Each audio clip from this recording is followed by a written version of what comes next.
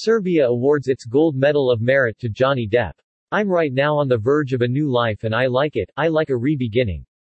And I would love for that beginning to start here, the actor said. Hollywood legend Johnny Depp was awarded with a Gold Medal of Merit by Serbian President Aleksandar Vučić for outstanding merits in public and cultural activities, especially in the field of film art and promotion of the Republic of Serbia in the world, during a ceremony celebrating Serbian Statehood Day in Belgrade, Serbia. Upon receiving the decoration, Depp responded, "I truly, sincerely thank you, President Vučić, and this Medal of Merit. If I am given the honor to walk away with this, I thank you for being kind enough to bestow it upon me. I'm right now on the verge of a new life and I like it, I like a re-beginning.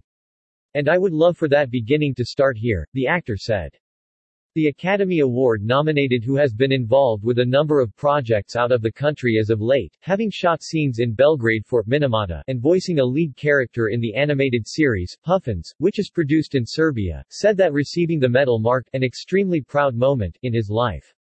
Johnny Depp has been enshrouded in controversy last year after he received a Lifetime Achievement Award, which drew severe backlash from feminist organizations.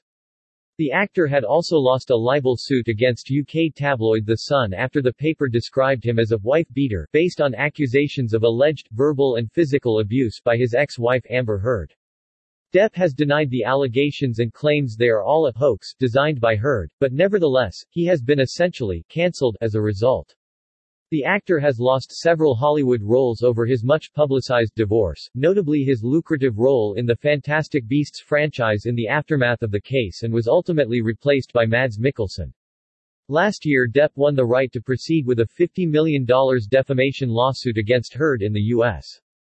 Depp said he had become a victim of rampant cancel culture, was concerned about the wider implications for society. The actor warned that no one is safe, and urged those affected to stand up for themselves. "It's so far out of hand now that I can promise you that no one is safe, not one of you, not anyone out that door," Depp told reporters at Spain's San Sebastian Film Festival in September, where he received a Lifetime Achievement Award.